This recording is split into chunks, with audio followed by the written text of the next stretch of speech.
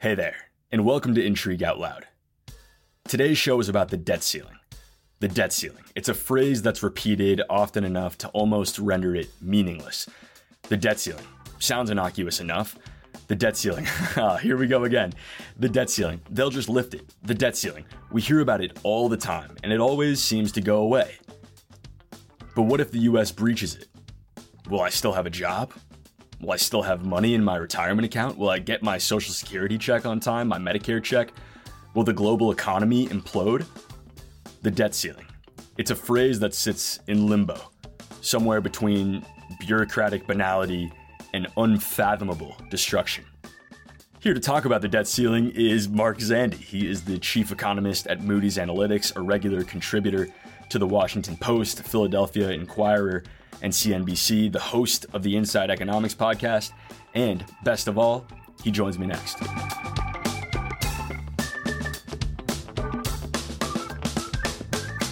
Hi, Mark. Thanks for joining me. Hi, Ethan. Good to be with you. Thanks for the opportunity. So a little tongue-in-cheek question to start. Are you looking forward to this conversation? You have a PhD in economics. Is the debt ceiling an interesting economic phenomenon? Well, I might be a little weird. Everything economics is interesting to me. So there isn't a single thing that I don't find interesting when it comes to economics and business. So yeah, it's fascinating on lots of different levels in terms of the economics, the fiscal issues, the obviously what's going on politically.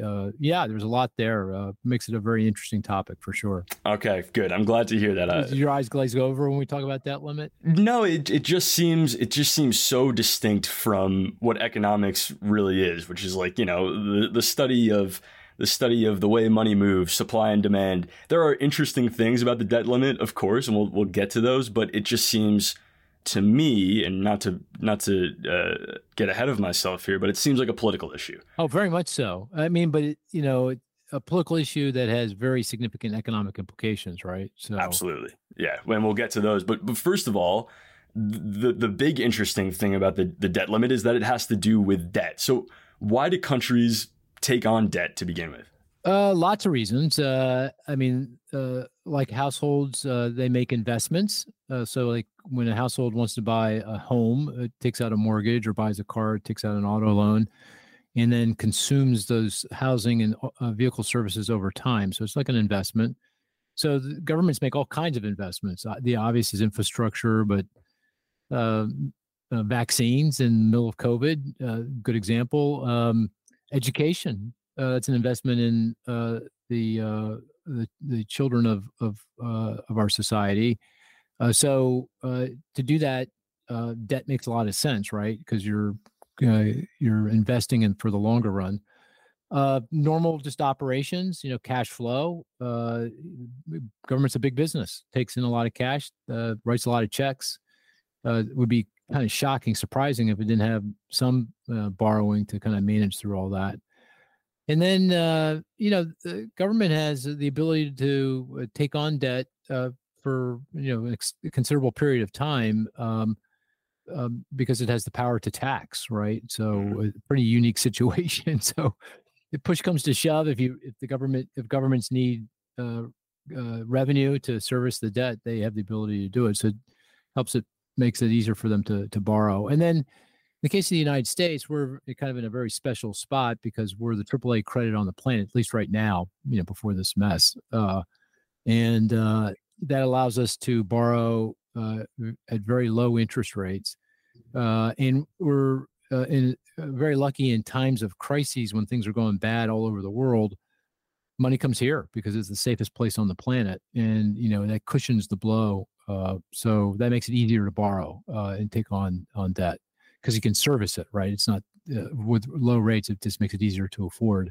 So lots of different reasons, all of them pretty good reasons. You don't, like anything, when it comes to leverage, you don't want to have too much. That's a problem. Too little is probably not the greatest idea either. You're not maximizing your ability to grow. You want something in between. So it's a balance. But leverage debt is a very important tool that can be used, when used wisely, can really help an economy grow in the long run.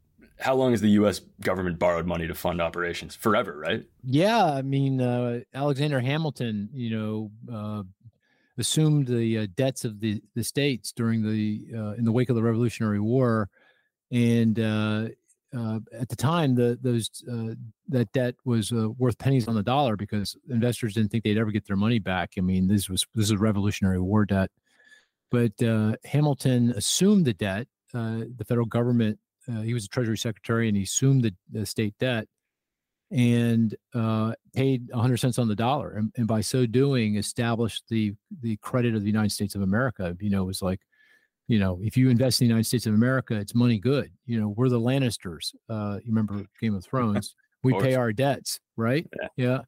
And by so doing, you have tremendous benefits, and we've been enjoying that since the beginning of our founding, and that goes all the way back to Alexander Hamilton. And it was assuming of that debt, by the way, that really sealed the deal for the United States of America. So that's how we became a nation. And before that, we were, a bunch of states. So, that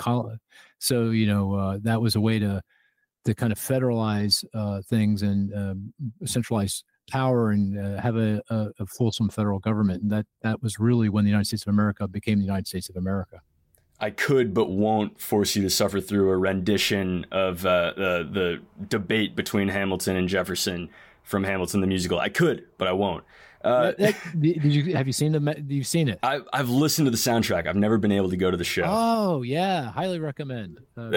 Have you read the book? I have. It's sitting on my Isn't it a great book? I mean, it's phenomenal. She's phenomenal. I went to Hamilton College, so I have a strange connection there. So big fan of Hamilton, big fan of Jefferson too in a lot of ways, but I think Hamilton got this right. But one thing, Mark, you mentioned it a little earlier. Is there a problem with having too much debt? I mean, what sort of costs are incurred when borrowing starts to outpace incoming revenues too quickly? Yeah, I mean, if you have too much debt and your debt service is high, meaning you got to shell out a lot in terms of principal and interest, then you've got a couple problems. One is you're spending more of your tax revenue on servicing the debt and not on things that are important, like the military or Social Security or infrastructure. So if you borrow too much money and are paying out too much in principal and interest, it squeezes out your ability, the government's ability to spend on things that people value. And that gets particularly hairy politically because you're paying those interest payments to domestic investors, households and businesses here, but also a lot of global investors. So that includes a lot of different nationalities. That's, the British, that's the Saudis, that's the Chinese, that's the Japanese. So that gets a little complicated. So you're telling me, this is the taxpayer, I'm pretending to be the taxpayer. You're telling me I'm spending more of our tax revenue to pay the debt to Chinese bondholders than I am on the military to protect ourselves? Does that make sense to anybody?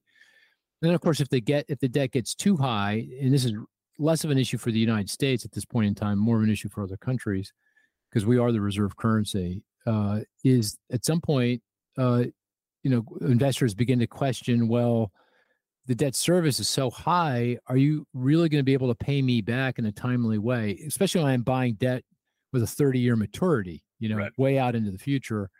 And they begin to demand a higher interest rate to compensate for the risk that the government may not pay. And then you get into this potentially in this kind of self-reinforcing negative cycle where the higher rates means higher interest payments. Higher interest payments, means less likely you're going to be able to pay. Interest rates go rise. You get into this kind of potential doom loop that some countries, particularly emerging economies, have gotten themselves into. Like Argentina is a good case in point, example of that. Well, that's where the debt ceiling comes in, right? To ensure fiscal responsibility, to ensure that the U.S. remains a trustworthy and creditworthy borrower. How well has it worked? What's happened to the federal debt in recent decades? Well, the debt limit that's the idea that was put on the planet a little over a century ago. It hasn't, in my view, it has not worked. It's certainly not working now, given our acid politics. It's not like we're under the pressure of increasing the debt limit, coming up with solutions to our long-term fiscal problems. That's not what's happening. And in fact, it threatens to make our fiscal situation even worse because with all the drama, it weighs on the economy. If in fact we did breach, clearly that would push the economy into recession. And, that makes the fiscal situation worse, right? Because tax revenues decline in a recession, government spending increases because of all the so-called automatic stabilizers, unemployment insurance and food stamps and that kind of thing kicks in. And so your fiscal situation becomes even darker. And there's no way that lawmakers can do anything substantive on addressing our long-term fiscal problems in a period of a few weeks. And that's what that's what we got, a few weeks, even a few months. I mean, the issues we have with regard to our long-term fiscal situation, these are related to very deep-seated issues that take a lot of thought, and you have to be very careful around Medicare and Medicaid, the cost of medical services, Social Security. I mean, these are really pretty weighty things. Can't address that in the heat of a debt limit battle. It just doesn't happen, and certainly not in this day and age. Maybe it was helpful 30, 40 years ago, but now our politics are so bad that it's definitely not going to be. The debt limit's not going to be a forcing mechanism for substantive fiscal reform. It's just going to be a lever for creating drama and angst and problems. Just to reiterate that point, I mean, if the debt limit hasn't worked as intended, if it hasn't ever truly forced a national reckoning on spending, and to hear you say it could only ever really work at the margins, these sorts of late hour debt limit debates, what has the debt limit done? Well, increasingly, it's just creating chaos, drama. Nothing of substance. I mean, in every 1, 2, 3 years, depending on how high the debt limits increase, or sometimes how long it's suspended, we're back at it, right? And each time we're back at it, it just feels like it's just has the potential for getting worse and worse and worse. I mean, obviously, this debt limit battle is particularly nerve-wracking because of the very acid political environment, but also because of the fact that the House of Representatives is controlled by the Republicans, but with an incredibly thin majority. There isn't a whole lot of room to maneuver in negotiation. And of course, Speaker McCarthy, who was Speaker of the House, had to give up a lot of power to become Speaker, and so in a very tenuous spot politically, it can be thrown out by one upset Republican congressman. So there isn't a whole lot of ability to negotiate for him, which again, if he can't negotiate, certainly he's not a credible, source of negotiation.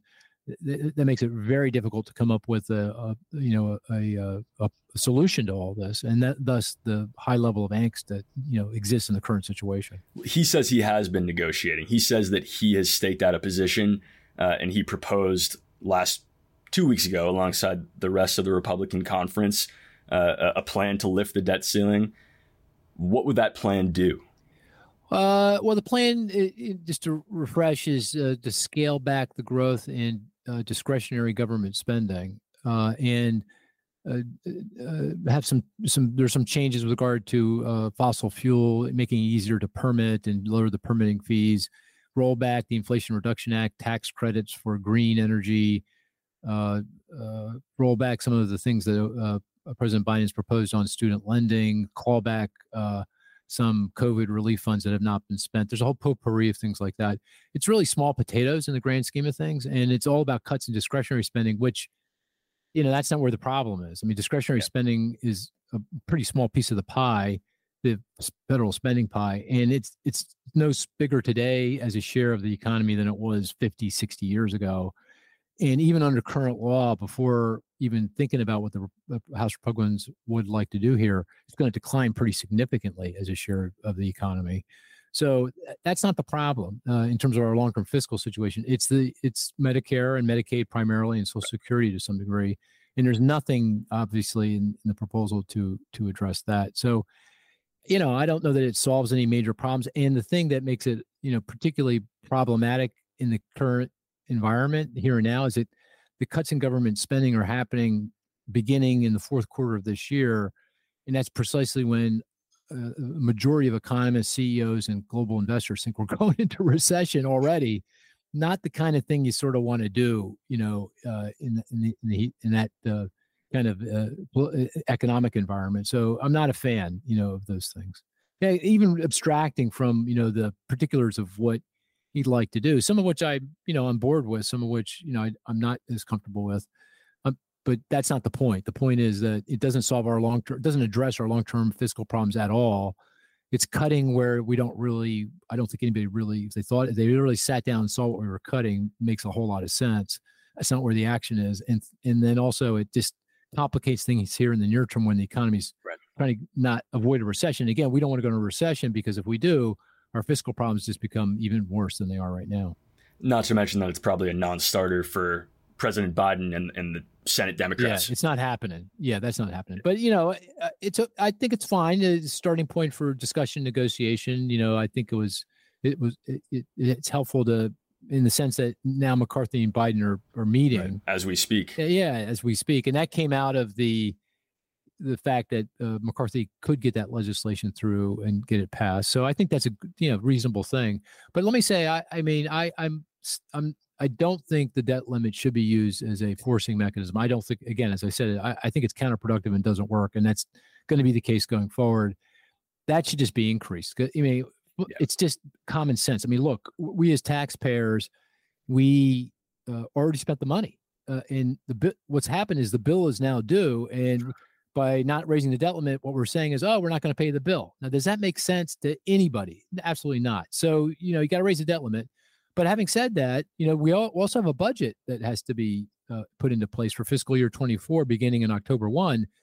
And so that's got to be done too. Otherwise, the government will shut down. So you got two pieces of legislation on the debt limit on government spending that has to be done here in the next few months. So do them at the same time, increase the debt limit without strings, but negotiate on the budget. And that's fair game. That's what the budget's all about. That's where you set government spending levels, the composition of spending, taxes, everything else. So I think you can have, a dual track here and, get this thing done and not breach the limit. Obviously, they've got to figure out a way not to do that. Just to put a pin in this, is it safe to say that the debt limit has become a political tool? Oh, yeah. That's all it is. It's just it's a vehicle for drama. And right now markets there's some stress lines in the financial system developing, which we can talk about if you like, but markets so far have been pretty nonplussed by it. They're no hair on fire, but I suspect that there going to be some volatility in markets, a euphemism for a lot lower stock prices at some point. In fact, I may even go so far as to say it's almost necessary, because without the volatility in markets, without a lot of red on the screen, I'm not sure we're going to get the political will. The lawmakers are going to have the political will to actually sign on the dotted line. We need a lot of red, and that would cause donors and constituents and everyone else to get really upset and say to lawmakers, "Hey, you guys got to figure this out, come to terms." So it's almost like we're not going to be able to get across the finish line here with a signed piece of legislation unless we do have some bad days in the equity market. Right. You've talked about the fact that market volatility in the past forced lawmakers to see the errors of their ways and sort out these debt crises.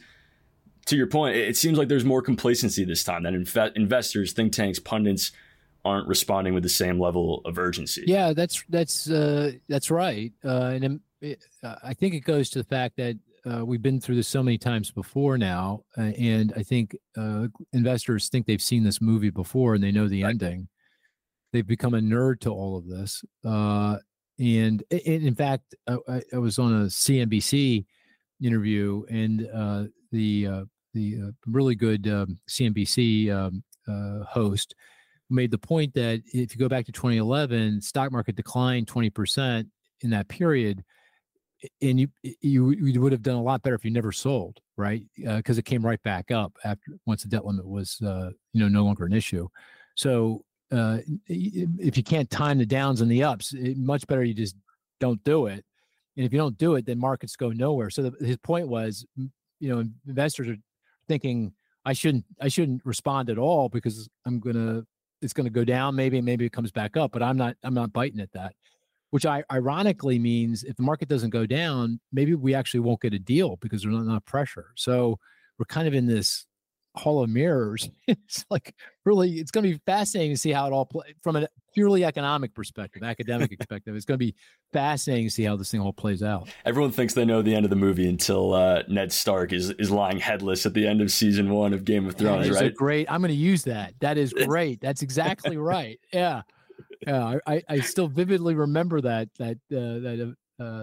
scene. Yeah. But Mark, as we approach the aptly and terrifyingly named X State, I don't know why that word just sends a shiver down my spine. But the X State, for those that don't know, that's the day when the debt ceiling is breached, and it can't be precisely calculated.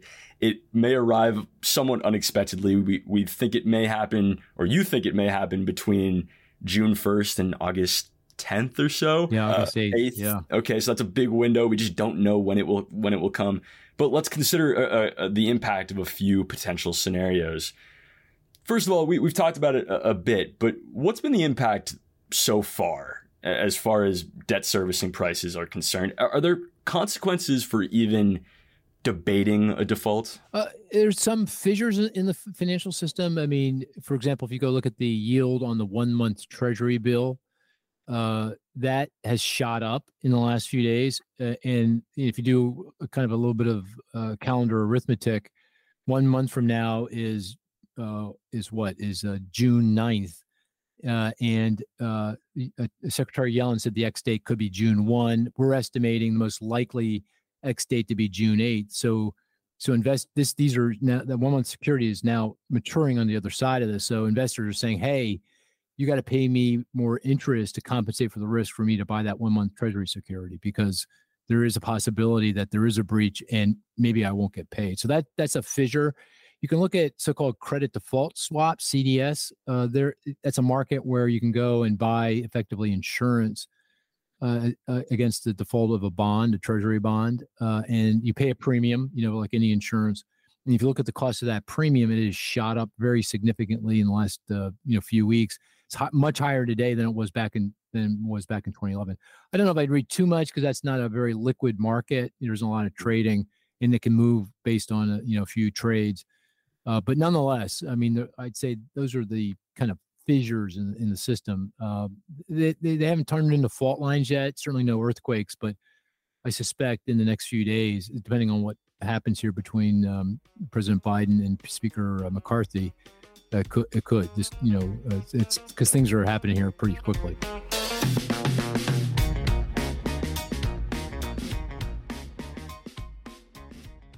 Today's show is sponsored by HubSpot. Public speaking is no easy feat, but if you can articulate your thoughts and emotions with clarity, that is really powerful stuff. And that's exactly why HubSpot made a brand new business communication guide. It'll help you speak with power and poise in the workplace and win lots of brownie points with your peers. Check it out for free at the link in the show notes.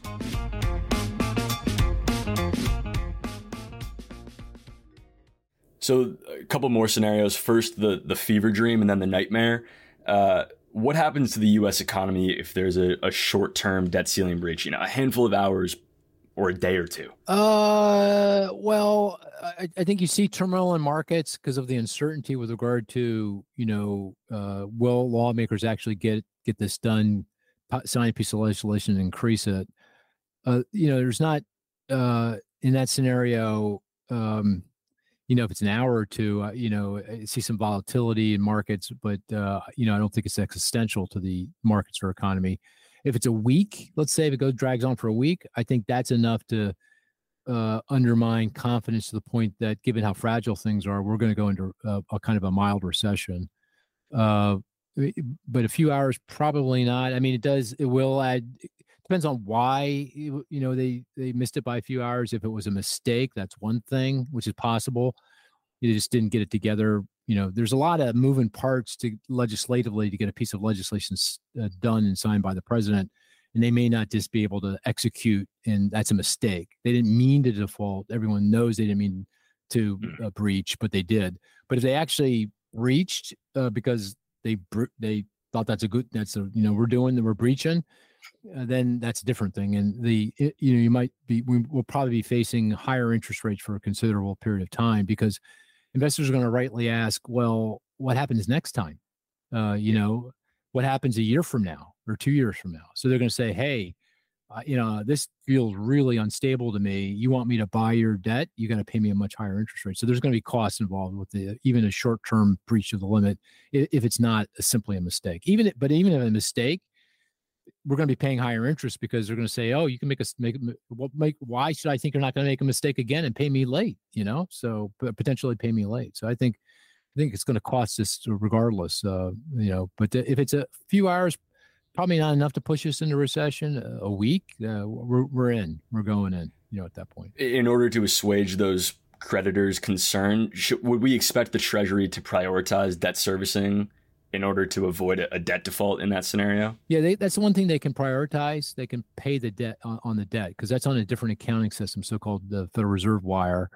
It's different from the accounting system the Treasury uses to cut other checks. So they will. I think. I would be shocked if they didn't prioritize debt payments. And not that investors are going to take a lot of solace in that, because they're also going to say, well, really, how long are you not going to pay Social Security recipients on time or the military on time, and you're going to continue to pay me?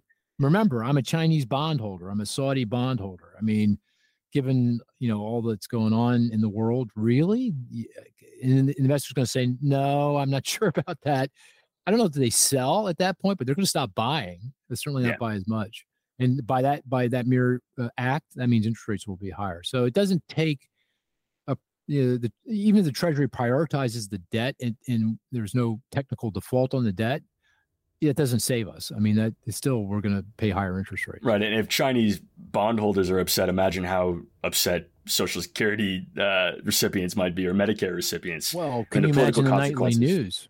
I mean, the nightly news, the Social Security recipient to get their check in the mail or, electronically, and they miss their rent payment. Therefore, the landlord is knocking on their door. Can you imagine those kind of stories? I mean, it's politically untenable. And here's the nightmare scenario, and I can feel my face getting flushed just thinking about it. What if lawmakers fail to raise the spending limit for weeks or months? Who would go unpaid? What government services would be lost? What might happen to the global economy? Do we have the economic lexicon to describe this?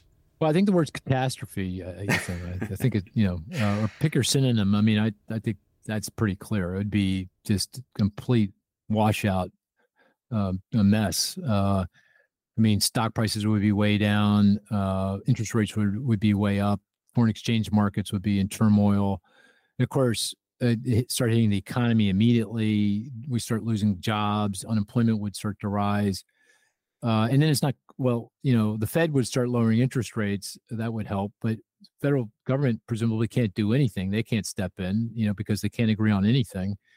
And so the economy starts to evaporate. I mean, and just simply the fact the government is not cutting checks, right? I mean, their government's a big business, and a lot of businesses and households depend on the government. If the government's not cutting checks on time, all those businesses and households they got a big problem. You're not going to be able to make payroll. They're not going to be able to pay rent, and the economy is going to sink pretty rapidly. And the longer it goes on, obviously, the darker the scenario, the higher unemployment goes, and catastrophe is the word. And of course, I'm just talking near term. In long run, think about that. How investors are going to view us longer run. They're going to say, look, I can't trust you're ever going to get this to, pay me back on time unless you substantively change this whole system.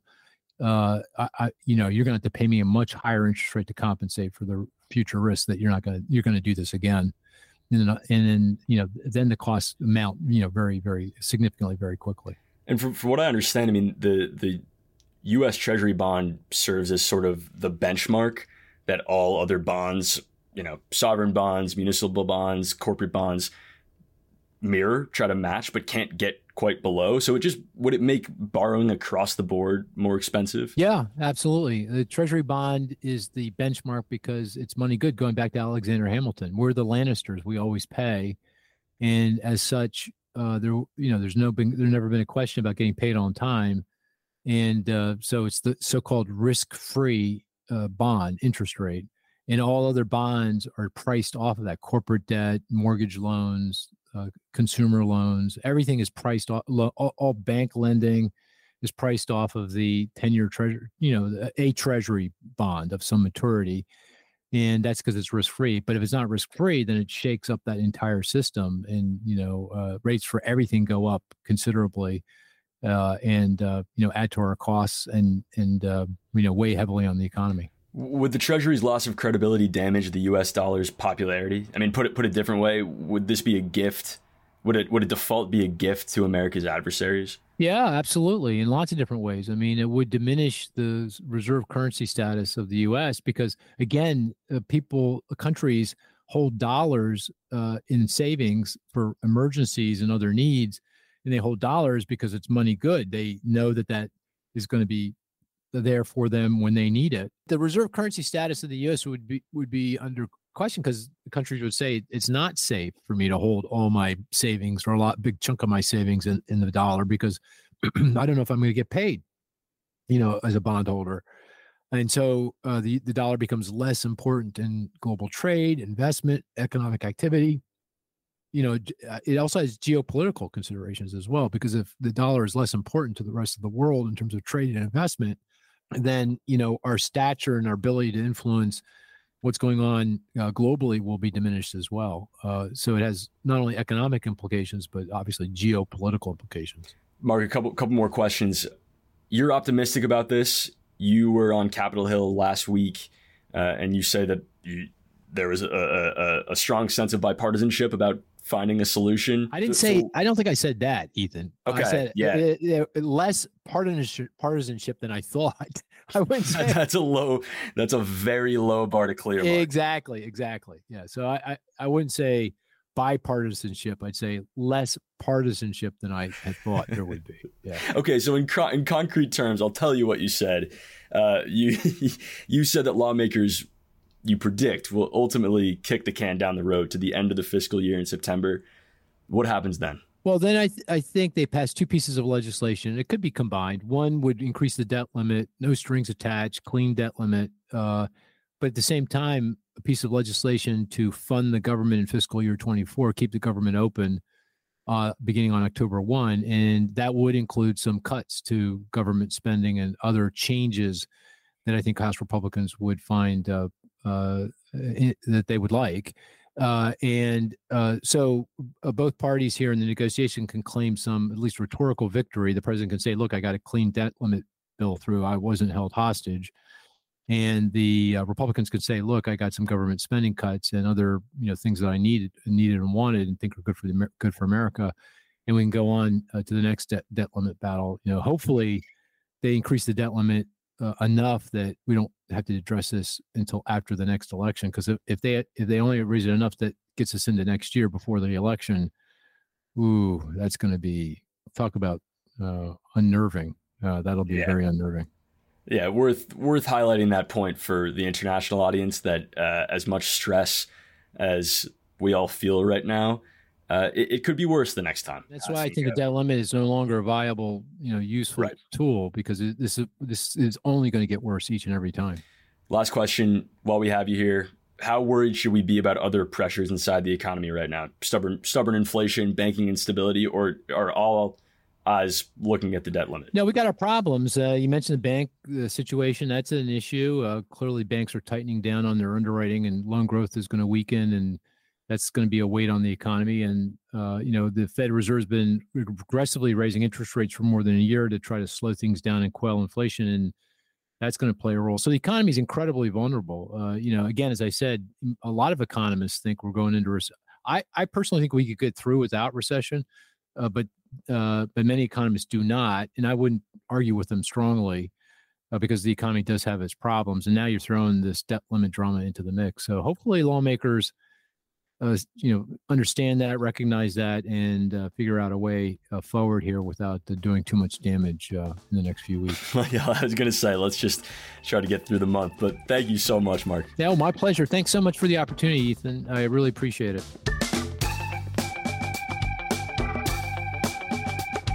Thanks so much for tuning in. People love using analogies to explain the debt ceiling. People compare the U.S. government to a delinquent credit card holder, someone who spends all sorts of money and threatens not to pay it back. They compare the politics of the debt ceiling to a game of chicken where both sides are betting the other backs down before they do. Some people call it a hostage negotiation. All apt, all fair. But the best analogy that I've heard is from the journalist Derek Thompson, who likens the absurdity of the debt ceiling to the movie Banshees of Inisherin, where an aspiring fiddler cuts off his own fingers to avoid hanging out with an annoying acquaintance. It's a great analogy. I can't hope to beat it. The only thing I would change about it, though, is that you can still play the fiddle with 9 fingers. Or 8. A pro could even play with 7. But the debt ceiling is different. If the US breaches its debt limit next month and defaults on its obligations, I think it could irreparably undermine its global standing. It would be like chopping off 9 fingers. And I bet you can guess the only one lawmakers would leave us with. If you like this show, please leave us a rating and a review, tell a friend about us, and tell us about it, and tell us what topics you think we've missed at my email, ethan@internationalintrigue.io. In the meantime, I'm Ethan Plotkin. See you on Monday.